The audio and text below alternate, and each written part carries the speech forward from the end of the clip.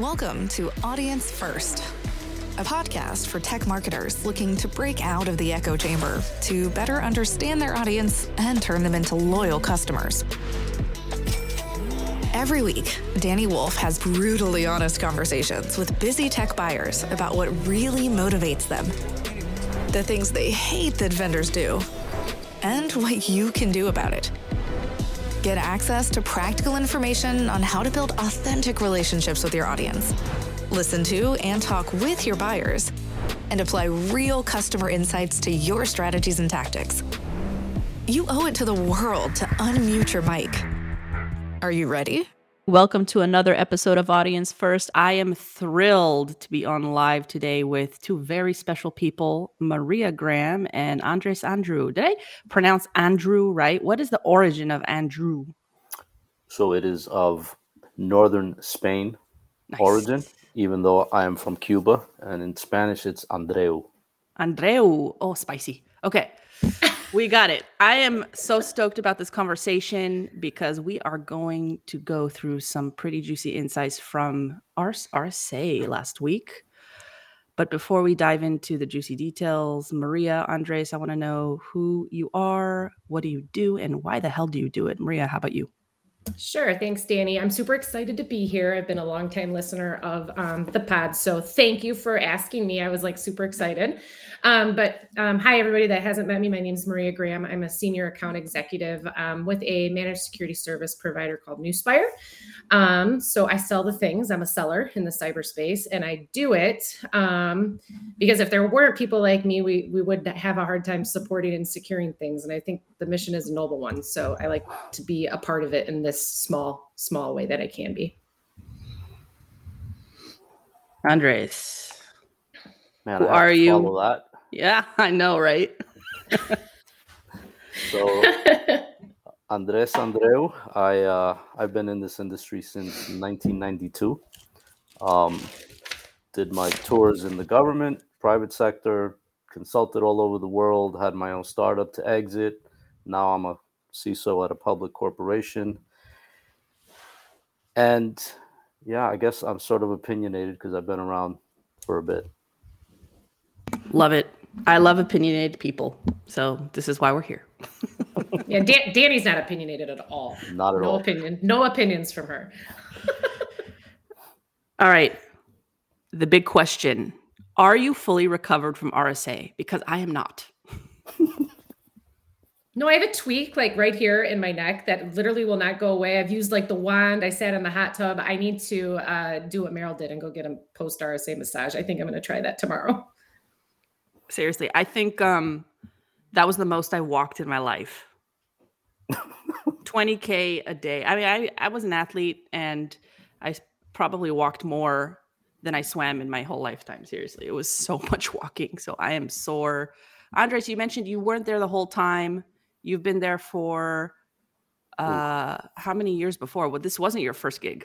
No, this is I think my 12th. I've been there. I went there when I remember you could walk the entire vendor showroom in 20 minutes.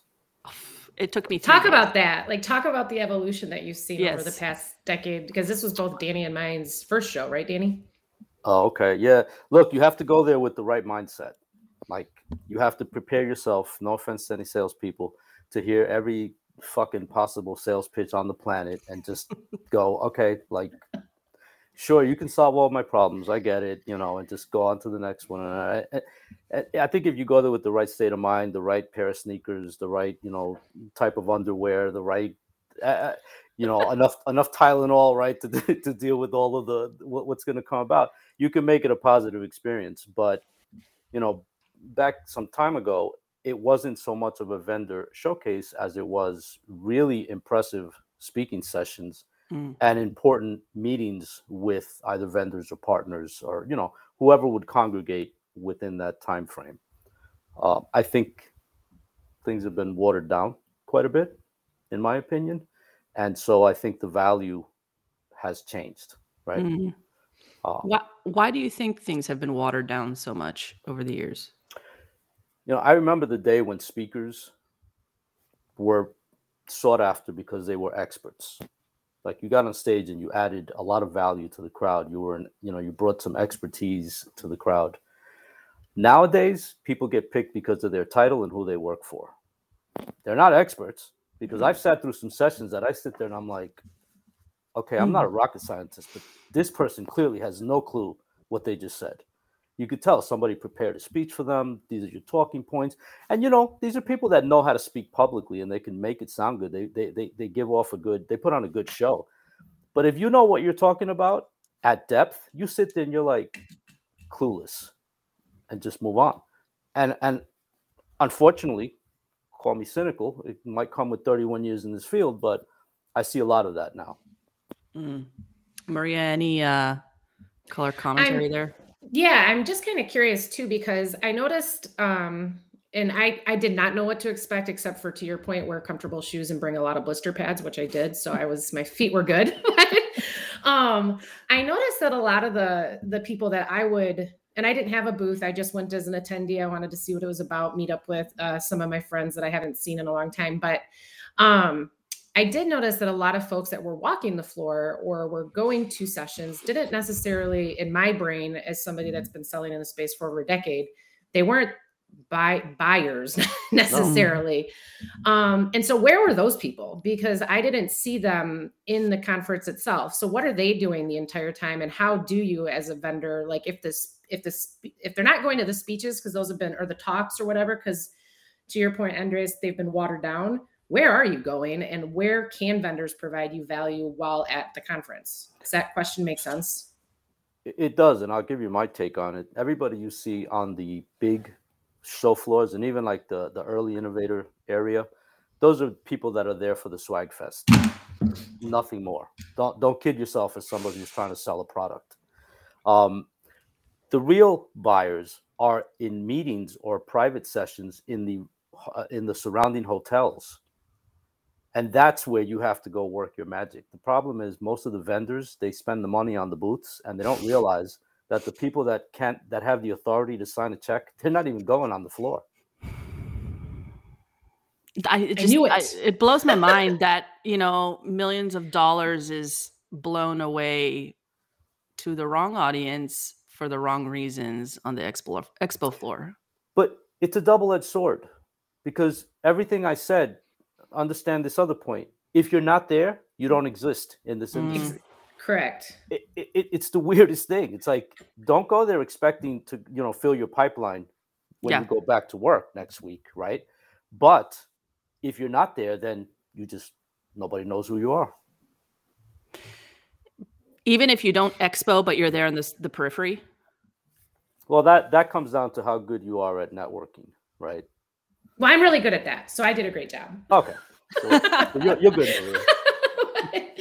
Maria. But you know what? My leader and I were just talking about that yesterday as kind of a postmortem on how the show went, what I learned, who did I meet, that kind of thing. And it's just crazy to me. People are saying we're in a recession and we don't have the money, and there's all these layoffs we're seeing in the industry. Yet people are spending hundreds of thousands of dollars on these huge, crazy booths. So are we? What's that? And two, like the thought was, Maria, well, were you successful? And did you achieve what you wanted to achieve by going? And the answer was 100% yes. Not because I came back with pipeline, but I came back with like meaningful connections with folks that I normally would never have had the opportunity to get a seat at the table at. They know my name now. They know my kid's name. They know where I work. They don't need anything I sell today, but now at least they know who I am and that I exist in the ecosystem, if that makes sense. Absolutely. Well, look at Donnie and I. We met there, right? Shout out to Mike. Right. So Mike introduced us via email, and we were trying to get on a video chat, but schedules couldn't align and this and that, and we just met up there. And I think she's cool as hell, not because she's on the video, but likewise, man. Likewise. Like it from a networking perspective, I think it's invaluable. You have to be there. But what I would say, Maria, is this. It would help. I'm not a salesperson, but I think it would help if you go with sort of, even if it's a fuzzy list in your head of who you want to meet up with, right? And then literally seek those people out. Yep. Right. Because to me, as a buyer, and by the way, I've been on both sides, right? I invented a couple products and lived that journey. But as a buyer, it's very valuable for me to shake your hand, have a conversation with you, even if it's just 5 minutes, right? Like there's an interaction that's very personal, and that makes a difference in the way we perceive salespeople. How come? Yeah, Well, I because was just gonna ask. look, there's nothing worse than a salesperson that, kind of injects himself into your circle, gets you to buy something, and then disappears. That's the worst. There's no relationship. There's nothing, right? So you may get me that one time, but don't think that me and my peers don't talk. Because then everybody's like, yeah, no, that one, forget it. Just, you're never going to see her again. The salespeople I deal with, I've dealt with for many years because we've established a relationship, right? I value their perspective, and they understand my perspective when it comes to what's important to me. And so I'll talk to those people anytime. Take a cold call or an email. If I showed you how many I get, it doesn't work. It's just all white noise. Yep. You said something really critical, and I'm sorry I interjected because I want to noodle on this a little bit longer. Perspective. A salesperson has a perspective. Maria, how does a salesperson gain a perspective? Because you can't just come and shake hands and that's it. Like, you actually have to stimulate the brain, right? And have a conversation. What is a perspective? I don't know if that question makes sense. I think it does, if I hear correctly. And I think I know how I do this. I don't know how everybody does it, but to me, if I go, like, Andres, to your point, I knew there was like 6 people for sure I definitely wanted to meet. So I have to do research, like, who are they as a person? Where are they going to be? Like, a great example is Alan Alford. I've always wanted to meet him. And he posted months ago that he was going to be hosting fireside chats at the W, and anyone was welcome to come over and shake hands. A week before RSA, he posted something that said, I told you guys where I was going to be multiple times. Why are you guys still sending me DMs saying, hey, I'd love to connect. Where are you going to be? Or where's a good time and place, right? So do your research, figure out what people are going to be up to, and then try and understand them as much as you can as a human, and just look at their background, right? Where did you grow up? You said you were in government work. Okay, so what does that mindset mean? If that's where you started your career, because a lot of times you can figure out a lot about how people think and how they behave, or might potentially behave, based on just stuff you can find on a quick 10-minute scan of a LinkedIn profile, if they're on LinkedIn or whatever.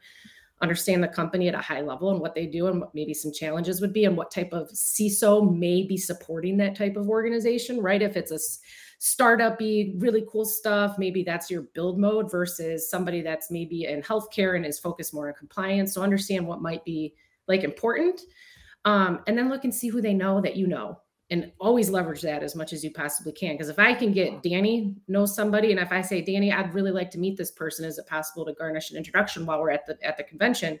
That's a lot easier for somebody like you to say, okay, I know Danny, she seems so cool, and she seems to think Maria's okay. Let's have a quick chat. So that's the approach that I would take with any of this, whether I'm at a conference or not. But at conference in person, I don't think I told anybody where I even, like, what I do. I just, Maria with Newspire, we're an MSSP. What are you here doing? So, like, also cool it on the pitches. It's not a time to make a pitch. It's a time to make a relationship and a human connection. If that makes sense. Did that answer your question, Danny? It did. It did. I like the pragmatic advice there. We're all about that. Andres, do you have any kind of, comments to add to that, or in terms of opinions and perspectives and how to get that going? I think, Maria, you are spot on, and I was sort of chuckling listening to you, because you almost described.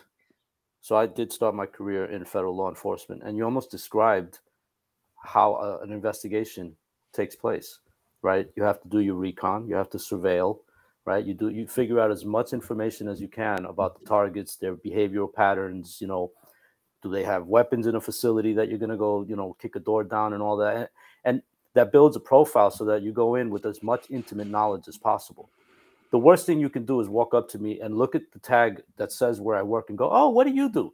Dude, like, just get away, right? Like, if you want to talk to me, understand something about me before you just kind of walk up to me. And it's a different dynamic, right? Because right there, you just kind of turned it all off. But if you come up and you already know some stuff, first of all, you got my curiosity, because I'm like, oh, so you stalking me or you did research? Like, either way, good for you. You know your target, right? And so it's just a different dynamic. But I like the way you described it. Well, and it's almost like anything else you would do, right? Like if somebody comes up to me on the soccer field with my kids and says, "Hey, do you guys play baseball?" Why would you start with that? Like I'm at the soccer field. Like let's go with what we know and what we might be able to strike up a conversation on. It's like anything else. And I think the other thing is there's too many people that see human beings as just another way to hit their quota instead of seeing them as like human beings. So like if you start the dialogue with the I want to make a human connection with you. And yeah, maybe you can help me later on down the road. I just had a conversation with a CISO because I'm trying to figure out how to use AI to help my thing. And I don't know how to do it. And I pinged him and because he's really into this stuff and he's willing to help me figure out how I could potentially leverage some of that stuff or if it even makes sense. Right. So building on those relationships, and then when something happens and maybe MSSP services are on your roadmap, because that's the other thing. If they're not on your roadmap, my guess is you're not going to buy them. So let's not waste time with pitches, right? Mm-hmm. But when it does get on your roadmap, if we've built a level of trust and you've done enough research on my company to see that, we're okay and we seem to be doing a good job, then you tell me when you're ready. And it's a very easy and natural relationship from there. And it's not even selling at that point is educating and walking through a process, if that makes sense. But that you just touched on a super important point. This is me on the buying side. If I wanted your product, I would have already done my research and, I would have reached out for us to talk because it's not like I don't know what I'm doing. I know what I need. The worst thing you can do, especially coming with these fucking rude questions, they'll send you a couple emails. Oh, so since you don't care about security, can you point me to somebody? Dude, I do this for a living. Like, shut the fuck up and take that, nickel and dime psychology somewhere else. That does not work here. And so, you have to understand that there's a level of tact and human relationship. For instance, let's say you and I establish a relationship right here. And I go, oh, yeah, Maria made some sensible comments, this and that. That'll stay in the back of my mind. I may not need your product right now. And 3 companies later, I may. And I'll be like, oh, she was cool. We can talk, right? Mm-hmm. But see, to me, that's far more genuine than Much. you coming up and going, oh, wow, what an impressive career you've had. You want to buy my product? Because my Zero Trust implementation can solve all your fucking problems. Get the fuck out. Like, you are 100% secure now, I promise. Yeah. Well, and the other thing too, though, is when you do it this way, what I found is because I still have leaders that I have to deal with, right? And they're like, what's your pipeline? What's your forecast? Blah, blah, blah. What I found though is my forecast can be super tight, and I can also ask for favors by the time I am working in a sales process, and I can just be transparent and say, hey, it's end of quarter, you're moving forward. Is there anything I've helped you this much? Is there anything you can do to help me get it in so I hit my quarterly bonus or whatever the case may be? And it's no longer sales tactics of, well, if you sign by the end of the month, I'll give you a 20% discount, but that goes away in the next month. And it's so stupid. Like, it's what do I have to do to get this done as soon as humanly possible? And now, because we've established a human relationship, you understand that I have things that I'm trying to do for my career. You can just freaking ask directly, what is it like? What is it going to take? And it's so much easier than trying to play Jedi mind games. May the fourth be with you, by the way. And it's just such an easier, it's just easier than all the other stuff. There's a reality to understanding the way things work on our end. And now I'm going to qualify this before I even say it. Put aside the ivory tower CISOs that have endless budgets and teams of 500.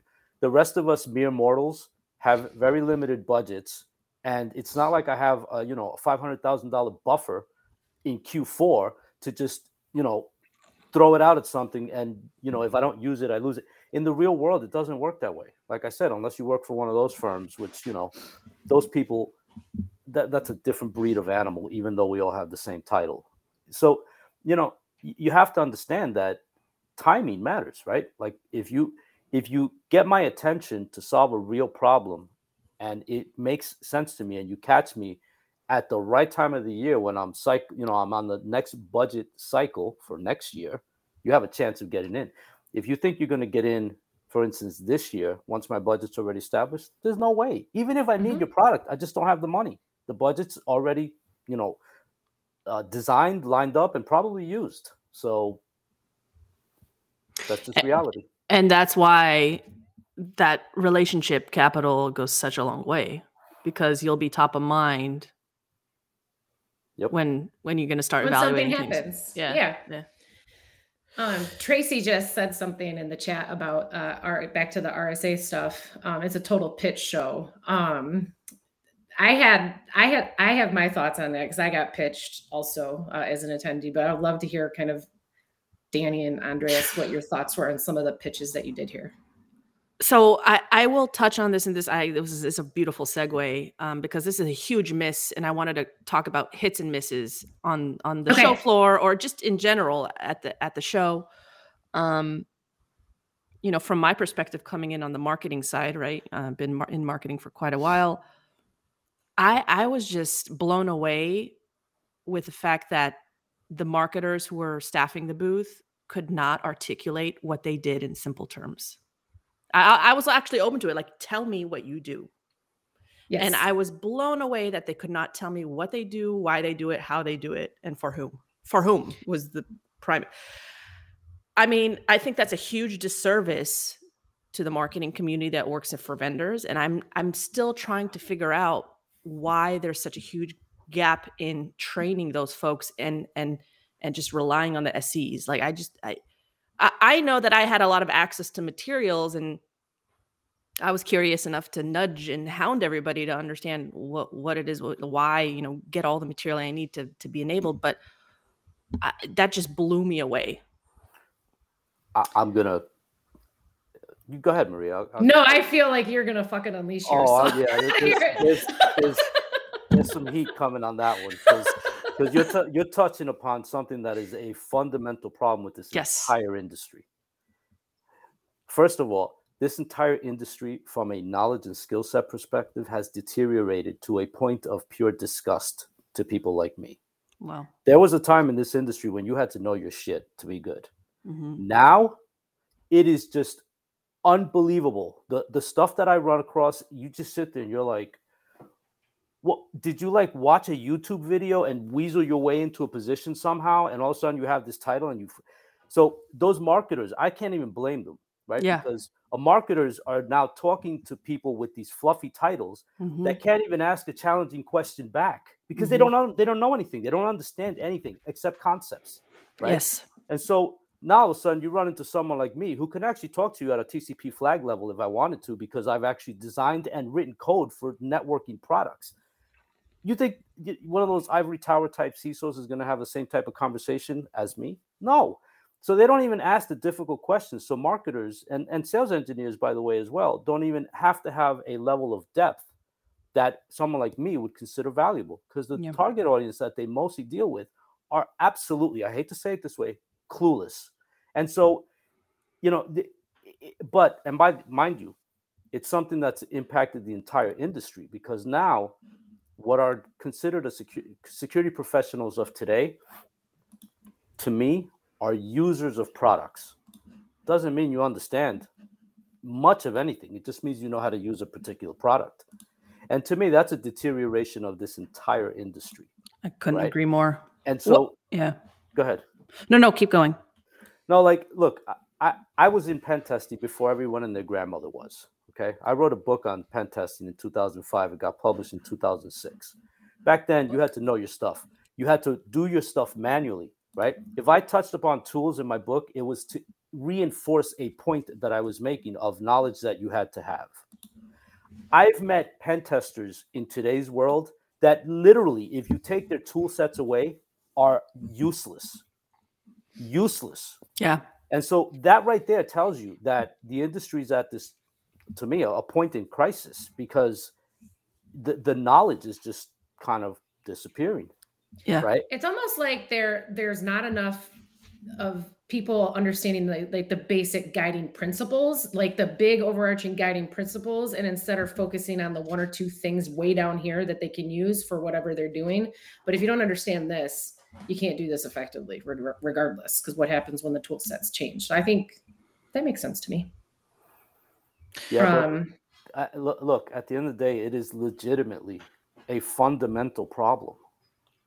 Well, it is, but also not just the tech, and just because before you go on here, Andres, it's not just the practitioners though, because I listen, if I'm a seller in a technical industry or whatever the industry is, and I can't speak about 5 inches deep about all of the things that may or may not be applicable to my client's environment, what am I doing? Like, you need to be, we also, I mean, and that's on like and most companies will give you training, but no, my company does not give me technical deep training. They give me sales training. I have to do the technical training on my own, using my network, using resources, so that I can be better when I'm on a call. So that when you ask me a question, I don't sound like a freaking idiot 99% of the time going, oh, I have to chase that one down. So I can't tell you the countless times in my career that I've heard this. Oh, nobody's ever asked me that. And I sit there and I'm like, really? Like, that just tells me the people that they've dealt with either don't care, so they won't bother asking, or just don't know. Right? Now, you could be telling me that the same way somebody goes, oh, that's a great question. You know, that's a crock of shit, right? They're just trying to make you feel better about your question. You could be telling me that to make me feel good or whatever. But I think legitimately, watching the way they say that to me, I think legitimately they've never been questioned at that level where you say, now, listen, you know, you came to a gunfight with a knife, right? And then what's the next? Oh, look, I'll go get one of my engineers. They'll be, you know, it's like, well, then we just lost trust, right? We just wasted time here.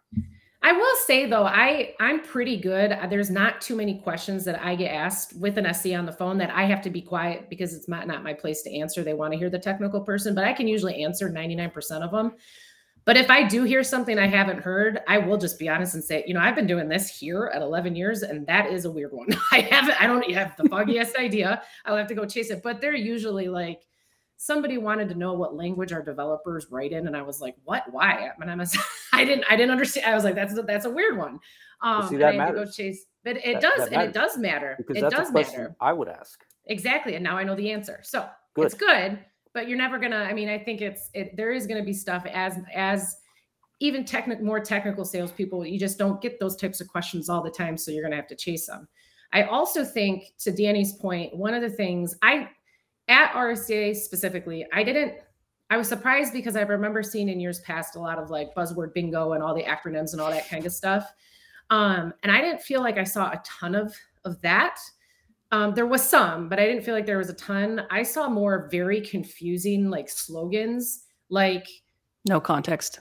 Like, and it was they were super confusing. And so if that is how the company's trying to message it, no wonder their freaking teams in the booth can't articulate what they do in simple. 100%. I found one. That's a huge problem. I found one on the street, and I intentionally went to look for the booth, which, by the way, the booth didn't have that slogan. So it took me a while to look for the little tiny logo because it was in the tunnel. And I asked the lady, I said, what does this mean? Tell me. And she said, come look at my product. I said, I don't want to look at your product. Just tell me in like a sentence what it means. And so she had to tell me what it kind of meant based on how the product worked. And I think that is so counterproductive. But I won't bash here. Yes, I don't think it's her fault. I just think there's a huge gap in expectation, delivery, enablement of folks on the booth. There's just a lot of problems. But some of them are dangerous. Yeah. Like I ended up writing a blog from one of my experiences at this RSA because this person walked up to me and she literally said to me, our compliance solution will make your organization more secure. And I almost lost my shit. I was like, how the hell does a compliance solution make me more secure? Really? Explain this to me. Because I've been dealing with this for a long time. So I ended up doing a whole blog on that subject alone because I got to read it. Totally compliant. And look at Uber. And not secure. Uber has every compliance certification on the planet. And look at how many breaches they've had. Being compliant does not make you secure. You can be secure and not be compliant, right? But my point is, had I not had as much experience as I have, that statement of hers might have appealed to me. And I would have walked down a path that is misleading, in my opinion. So I have a problem with stuff like that because to me, that's dangerous because you take somebody with less experience or less knowledge and they'll fall for that. Yeah. I think another big, I want to go back to the point of being treated like a human. We kind of started talking about it versus a badge scan or a number. And I know that a lot of folks who have been in this industry for a long time, who have been on the floor for a long time, have thick skin.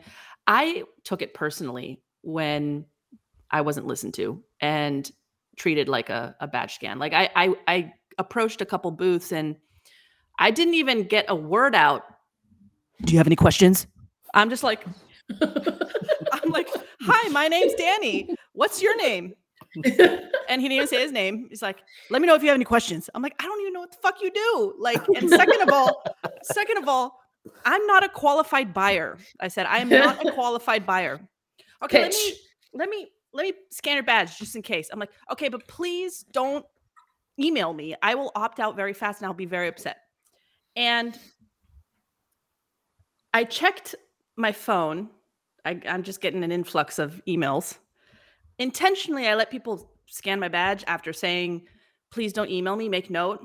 And nobody listened with the exception of one vendor, one who actually wrote back. And this is a shout out to Wallarm. The head of product marketing there said, thanks for stopping by our booth at RSA. I've been following you for a while. I'm betting you did not stop by to talk about API security. Hopefully we didn't just stare at your badge and launch into our pitch. But maybe it makes sense for us to have a conversation about your services sometime. That was beautiful. Yes. 1 out of 622, thousands. Because I went to 622 booths. I didn't get scanned at 620, thank God. But I felt like violated. You know what I mean? Like, right. I just want you to know my name. Danny, listen. RSAC 2024 training. You ready? When they say, do you have any questions? You say, yes. What size t-shirts do you have? I don't even ask. I just take it. Yo, give me a large. Did you really go to 622 booths? She did. Yes. For 3. She was so dedicated for 3 days. It was like, she made me tired. Wow. Shout out to those listening, or update to those listening.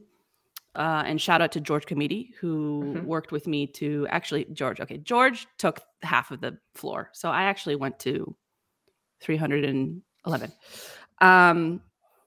We are doing a buzzword bingo analysis. We're analyzing all the vendor booth messaging and showing the gap between buyer expectation, what is actually on the floor, and also mapped against buzzword bingo cards. So we're going to launch a big nasty report. No, it's going to be a really great report that's just going to show all the issues that we're seeing between buyer expectation and vendor messaging and execution. So hopefully it'll help lower the hype, improve and optimize what vendors are doing. Hopefully, again, utopian thinking, but we can cross our fingers here.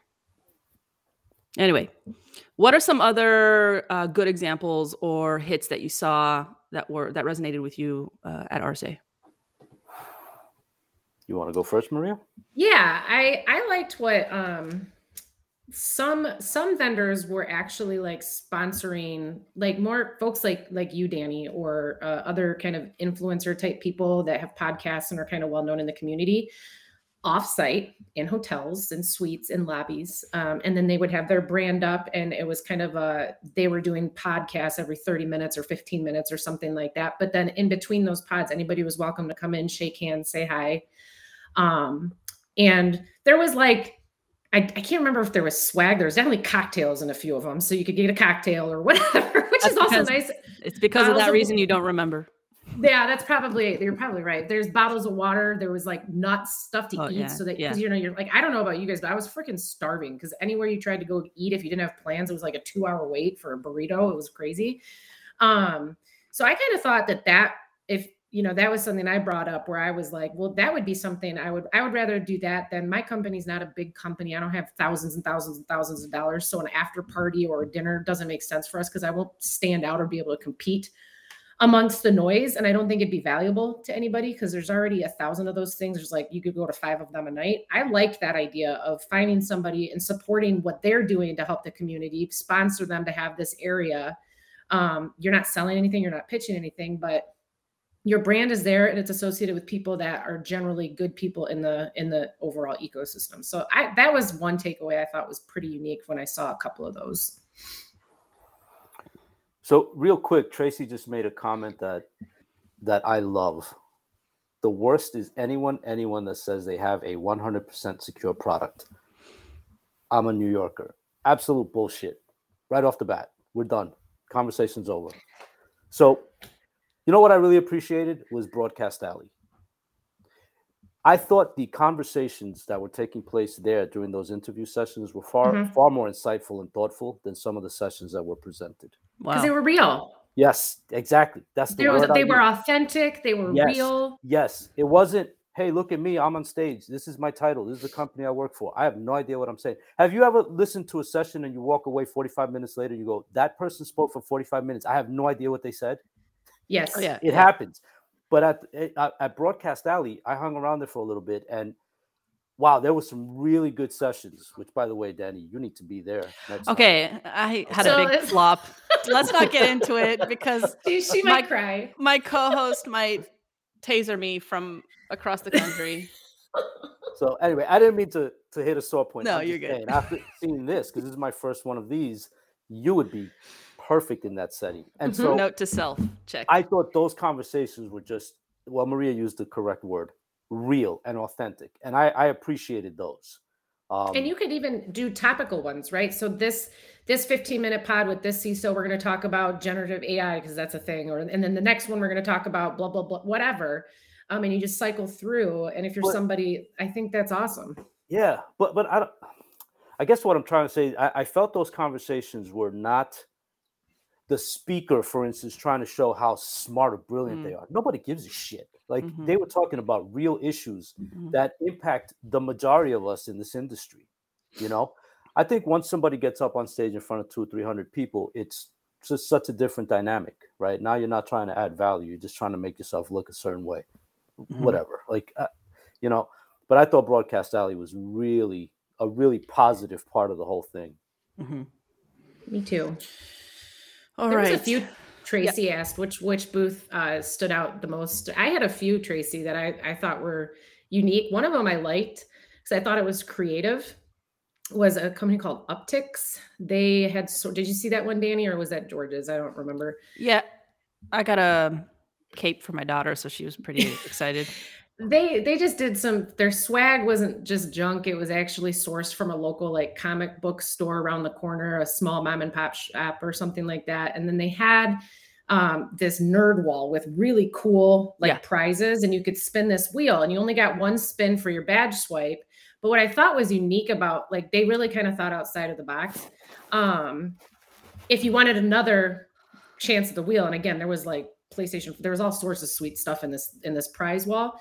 You had to agree to sit down for 10 minutes with them in a separate area that they had to sit down and just learn about their company. You had to agree to do that and you got another spin. And I've not seen that before. So I kind of thought it was unique and creative in terms of getting people to engage with you while in the booth and then making sure that they've got the right people to be able to have the conversation. It wasn't people that were 1 inch deep. They were able to actually get into the weeds on the technical stuff if they needed to. So I liked that one. Yeah, that was my 2 cents. I will add on for Upticks.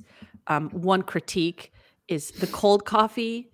Make sure it's coffee and not jet fuel because that was strong shit. I was so jittery. That was some strong shit. And maybe that was intentional because I was running on fumes by that point when I hit their booth. But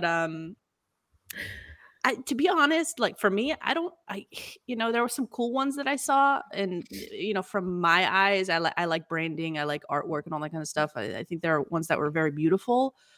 But to me, the booths that stood out the most were the booths where I knew people and I really liked those people.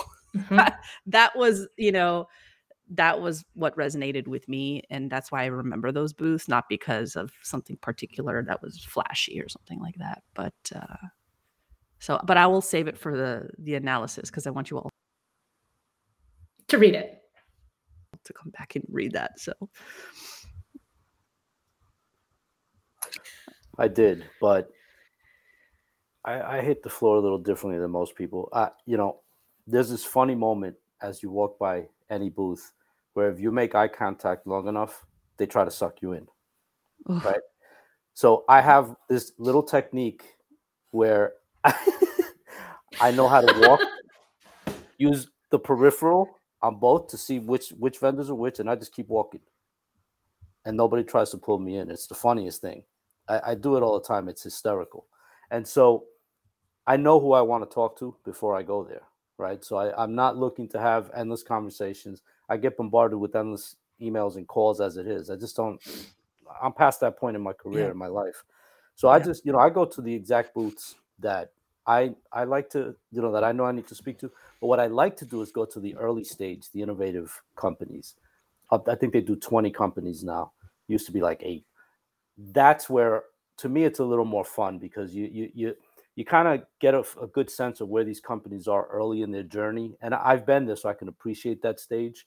I just find those conversations to be more real because you're talking about technical problems that they're trying to solve. They don't even have a product to sell you just yet, most likely. And they're excited. Yes, they're at that point where, I'm not trying to hit a quota. I am trying to talk about a technology problem. Most likely the founder is right there. And I find those conversations far more dynamic and just enjoyable. You mentioned technology problem, and I want to noodle on this one for a little bit. Technology problem, huge. And we talked about it a little bit at RSA itself. I was speaking to some folks, some buyers, about integration problems, about, saturation of tools, about, we talked about defense in depth, but there are still a lot of issues with integration, with tools talking to each other because they're competitors, with tools and different products or product lines not talking to each other within the same, company. So can we unravel that a little bit and like talk about what is the main pain there for you with regards to issues like that? So the most overt pain is that I don't need to go to 25 dashboards to get a collective set of results for my entire ecosystem. And the problem is that a lot of these products sell point solutions. They solve a specific problem and they give you a dashboard to represent their data, not realizing that that is entirely disjointed to someone like in my shoes, where my ecosystem is pretty big and complex. So all of a sudden, yeah, I'm interested in the way you solve this problem. But, for instance, when I'm getting ready to present metrics to the board, I have to go to I don't know how many dashboards before I can get something meaningful. 20. That is that's painful, right? And I think a lot of vendors, product vendors, haven't come to terms with that because they're busy solving their own, building their own solution to what they perceive to be your problem. But what I just mentioned is a problem in and of itself, right? That unionization of results from all these disparate tools is a gap that exists in this industry like none other. And now, if you're, like I said, if your ecosystem is large and complex enough, let's say you have, 15 decent sized tools deployed, that's 15 dashboards that you're going to go look at. Yeah. That's not effective. I feel like, is there not some kind of solution for this? It feels kind of. Yeah. I've talked to a few. I've talked to a few people that claim they have solutions, and I've seen a couple that seem promising. But I can't tell you that I've run across anything yet that I will buy that right now because it solves my problem. Maria, you wanted to mention something with the hand raise and no, you're like who can solve for that? And I'm like, we're starting to be able to, but I'm gonna go tag on here and we'll talk about that later. But that is a huge problem though. And I think that's something that when you start thinking about the saturation of the market and all of these point product solutions, it's gotten so bad in the last 10 years because there's 47 things that all solve for the same thing. And they all don't play well with each other. So it would be great if there could be a group of them that would make friendships that allowed for APIs into one another so that you could put all the things into a thing and call it a day. But another key point, because you just triggered it, Maria. You can have the greatest solution on the planet. If I already have one, it's very difficult to uproot it. No matter how much no matter how much I may like what you've built, it's not as simple as you coming in here wowing me and I go, oh, I'll get rid of them tomorrow. Right? There's a contract, there's a depreciation cycle. There are all kind of challenges. As a salesperson, I think it's unrealistic for you to expect your superior product to just be able to uproot anything, right? I just wanted to throw that out there because you said something that kind of triggered that. Well, And it's also ridiculous to, as a salesperson, assume that the product is superior. It doesn't matter. It doesn't matter where it's at on the quadrant. That none of that stuff matters. Is the one that you're using solving the problem that it went out to solve, then yours is no different, no better, and not special. Period. Wait, they're not all special? No, they're not. Oh, Maria. I can say that I'm not a product company. I'm a services company. So we use all the products. So we don't care what products people are using. Is it solving the problem? Perfect. Wait, you mean if not, find one that is. You mean you wouldn't give away a trophy for 13th place? No. Okay, good. I'm reading some comments here. Whoa, it's blowing up. Okay, we have a lot of questions. One other thing I'll say about the booth before you do the questions. Yeah. I found there was a couple of booths that I walked into and they were live streaming something. Like whoever was in there was like live streaming. And then they would be like, and I'm not like, there's a lot of input coming at you at these shows. So I don't see the camera, right? Like I didn't see it. And they would be like, oh, we're about to go live. Can you get out of the frame? What? Like the whole point is to fucking bring people into the booth. And now you tell me to I get out of here. I don't that was like, I don't know who I was with. I think my colleague Mike, but I looked at him and I was like, that was confusing to me. Yeah. And they happened like 2 or 3 times. So that was the only other thing I thought was really weird this year. Yeah. Is where people were choosing to do that and how they were going to how that impacted traffic. All right. We have a question. I don't know by who, because I can't see it on the LinkedIn, but I can see it here in our streaming device. What are your thoughts on the need to play the same game as the biggest vendors, following their lead and speaking in their language they do? No, I would say that. But I know a concern I hear is that if we don't have some level of alignment, we may be seen as too unique to be viable. The risk of trailblazing, being excluded as too unique or not the right base feature set, not possible to get third-party analyst references, etc. That confuses me a little bit, but aligning with big vendors, should we not? So if your target audience is the type that will rely on Gartner Magic Quadrant, you better be aligned, because otherwise you'll have no chance. I'm not saying I agree with that target audience, but I am saying that target audience exists. And in a lot of the larger corporations, they do rely on those type of analysts' data points to make their decisions. So that's one. Two, having lived the startup journey to exit in a market that kind of was in its infancy and didn't even exist, I can tell you that it's challenging to try to talk to those potential buyers, because you just don't exist, or they may even see you as so niche that they don't even understand what area, what segment of this industry you play in, right? Or like, are you an NG firewall? Are you an industrial firewall? Are you like all those questions start to come to play. So I think the analyst reports add a little clarity for some people, but if you want to compete for that target market, unfortunately, and I don't like what I'm saying, I'm just giving you the truth, you have to play in that space. You have to show up on those charts. Because, like, for instance, I guarantee you, whatever solution you have, you go try to sell it at Wall Street and you don't exist on a Gartner Magic Quadrant, they're not even going to talk to you.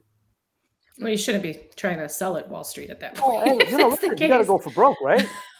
You got to aim big here. Well, there's something to be said about making sure you understand how mature you are, like as to who you should be servicing and aligning to as well, right? So I think, but I do agree with you entirely, Andreas. Like, sometimes it doesn't, even if you do have a unique differentiator, that's something that is unique to your company. That's not maybe what you lead with. That's maybe like 2 or 3 conversations down the road and say, oh, by the way, we also have this. It's a little bit different from this thing or whatever. But to me, if you want to get your foot in the door and you're not one of the 800-pound gorillas, and they just say, well, how do you compare to SentinelOne? We do the same thing they do. We're the same thing. That's it. We're just like that. Just get even and then differentiate, I think, is the name of the game. Mm-hmm. So that's the other thing too, that obviously they have people with larger brand presence have a lot easier time, a lot of times getting in the door just because of what the brand is and the reputation, where there's smaller companies that are just as good and maybe even better that can't even have that first conversation because no one knows who they are. So if you get the conversation as a smaller organization, get even is my advice, and then differentiate after that. Yeah, value add, right? If Mhm. you can show any value add at all, I can tell you that would pique my interest. For instance, I went into an environment, they had a major SIM in place, major, expensive, and it was not really doing what the company needed. So I got rid of it and I replaced it with something that is far more effective. Lesser known name, but far more effective. But but those are difficult projects. I'm not trying to trivialize it, but you got to have what I call the testicular fortitude to take those, to tackle those projects, because a lot of people, no, it's true. A lot of people will look at those projects and be like, wow, that's going to hurt. It's going to cost. I don't have time. Da, da, da. I try to do what's right for an environment. And so to me, even though you're a big player, you may not be meeting the need of an organization. Like, I don't care what your name is, but Okay, we're headed towards the end of time. I mean, we could go all day. I'm happy to do part 2, by the way, if you guys are up for that. But yes, before we head off to our day, is there anything you'd like to impart on the audience today before we go? Yeah. Ladies first. You go first. No, ladies first. Okay. All right. I don't know about lady, but okay. What would I like to impart? I think the biggest thing is, as it pertains to RSA and the experience that I had there, here's what I can tell you. I got to meet people for the first time in person that I've only known virtually, Danny being one of them, a bunch of other awesome folks that have kind of formed this really tight friendship, like that I wake up to 65 missed text messages from on the daily now. And it's become a place where it's a safe place for us to bounce ideas off of each other, but it wouldn't have happened without meeting each other. So when you have the opportunity to go to these things, reach out to the people you've networked with and try and build that community. I think that was a huge takeaway for me. I think, to Andrea's point, the buyers aren't at the floor. So take the floor with some do it. You need to experience it, especially if you've never been, to kind of understand what that's about. But do the research as to where the people that you're trying to get in front of are most likely going to be, and come correct with a reason for them to want to engage with you as a human. That would be the second thing. And the third thing is, don't be afraid as people, and this is for the sellers in the room, don't be afraid to use your network and ask for help. Like, hey, you're going where? Holy cow. It would be awesome if there was a way that I could get invited to that. I will be quiet. I won't try and sell anything. I just want to get in front of these people and get to know them. Don't be afraid to ask that. And if you're not an asshole, most likely people will say, sure, let me see what I can do. So also, when you go to these things, be nice. Don't overdrink. Don't get drunk and be a sloppy fool. There was a lot of that I saw that was kind of disheartening. And don't be a dick. And then when you get back, you're going to have relationships that are going to help with, all of the things that you're trying to do in your own career as a seller. That's what I would say. I want to echo all of that. And Andres, I'll let you have the last word here, but I do want to echo on and ride that wave there. Come ready to ask lots of questions, because there's so much value in having a feedback session or an interview, or just extracting as much insight as possible in person versus virtually, like in these kinds of sessions.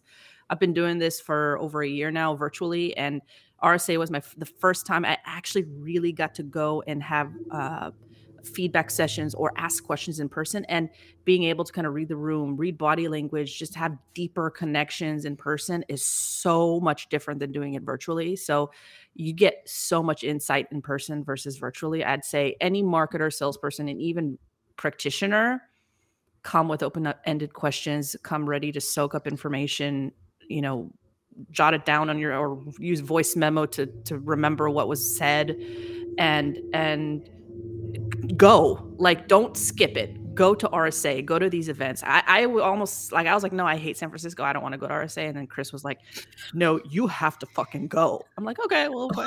And that's why I missed Broadcast Alley, because I didn't know all these things. I didn't even look at RSA. I was like, no way. It was the best decision of my life to go, because it changed things up so dramatically. And now, like, I'm thinking about audience first in a different light. I'm thinking about the way I interview in a different light. And so just go. Love it. First of all, I want to send a shout out to my friend Avi, who just made a comment there. Haven't interacted in a while, but love the dude. So, Danny, first of all, had you not gone, we would have never met. So that would be a problem. So I appreciate you being there. Look, that's what it's all about. You go to these things and understand before going what you want to get out of it, right? Like for me, I make sure my calendar while I'm there is literally jam-packed, because otherwise, what's the point of, incurring the expense and taking the time to go there? I make sure I meet plenty of new people, right? Have what I consider to be meaningful conversations. And for the love of all that is sacred, if you don't have something good to say, don't get on a fucking stage and start talking. Just shut the fuck up and let somebody with depth of value get on a stage. Like, seriously. Listen, I spoke on a panel not too long ago where one of the other panelists, as the takeaway, you know what he said? Yeah, cybersecurity needs strong executive leadership. That's your fucking takeaway? Like, and this is a person with a really high-end title for a high-end company, and I thought, wow, this guy's gonna drop some serious, knowledge. That was what he said. I just sat there and I was like, okay. Anyway, go there, jam-pack your schedule, put yourself out there, meet tons of people. I'd hope you don't get as drunk as what Maria encountered, because that just doesn't lead to anything good. But whatever, if that's your thing, go for it. Like, Danny, I drink about 16 shots of espresso a day, so I got to go find that booth you were talking about. Nothing is strong. Sure, Alicia would be happy to hook you up with the brand name. It was strong. So that's my advice. I mean, just make a freaking week out of it, but come away with something, right? New people, new experiences, new knowledge, right? Some vendors are solving some really good problems and they're doing it correctly. You should learn from those. So I think there's still value in going. Yeah. Well, and then ride the wave too, because like you said, Andreas, if you wouldn't have gone, you wouldn't have met Danny. But if neither of you would have gone, I wouldn't have met you. So and then it continues, and this thing continues, and the wave keeps going. So it's good. And if anything, you come home with some pretty cool swag. I'm rocking bare knuckles and brass tacks right here. Nice. I'm rocking some Sentra socks right here. I love it. I came home and my wife's like, what the hell am I going to do with all these socks? God, I'm going to dye so many socks. Hey, so you save some shopping money. Yeah, I mean, I'm ready. I'm good for half a year. Got pajamas, shirts, everything. Lightsabers, which I wanted to bring on the call today. I don't know where they are. Anyway, appreciate all of you. Thank you for joining. You're always welcome to the show. We can do a part 2 if you want. Folks, if you want a part 2, drop that in the comments. We'll figure it out. And worst comes to worst, we could just riff on some cool tactics and shitty tactics too. So that's always fun as well. Thank you so much again. Yeah. Thanks for having us, Danny. This was fun. And Andreas, it was so nice to meet you. Yeah, great meeting you. Great seeing you again, Danny. And thanks for having me. And for all the people that are commenting out there, that was nice and interactive. I like it. Yeah, me too. Thanks for everybody that came to the live. I love that Danny switched these into the live format. I think it's super valuable. Amazing. All right, this has been another episode of Audience First. We are out.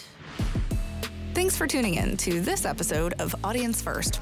If you like what you've heard, feel free to follow or subscribe to Audience First on Apple, Spotify, or any of your favorite podcast streamers.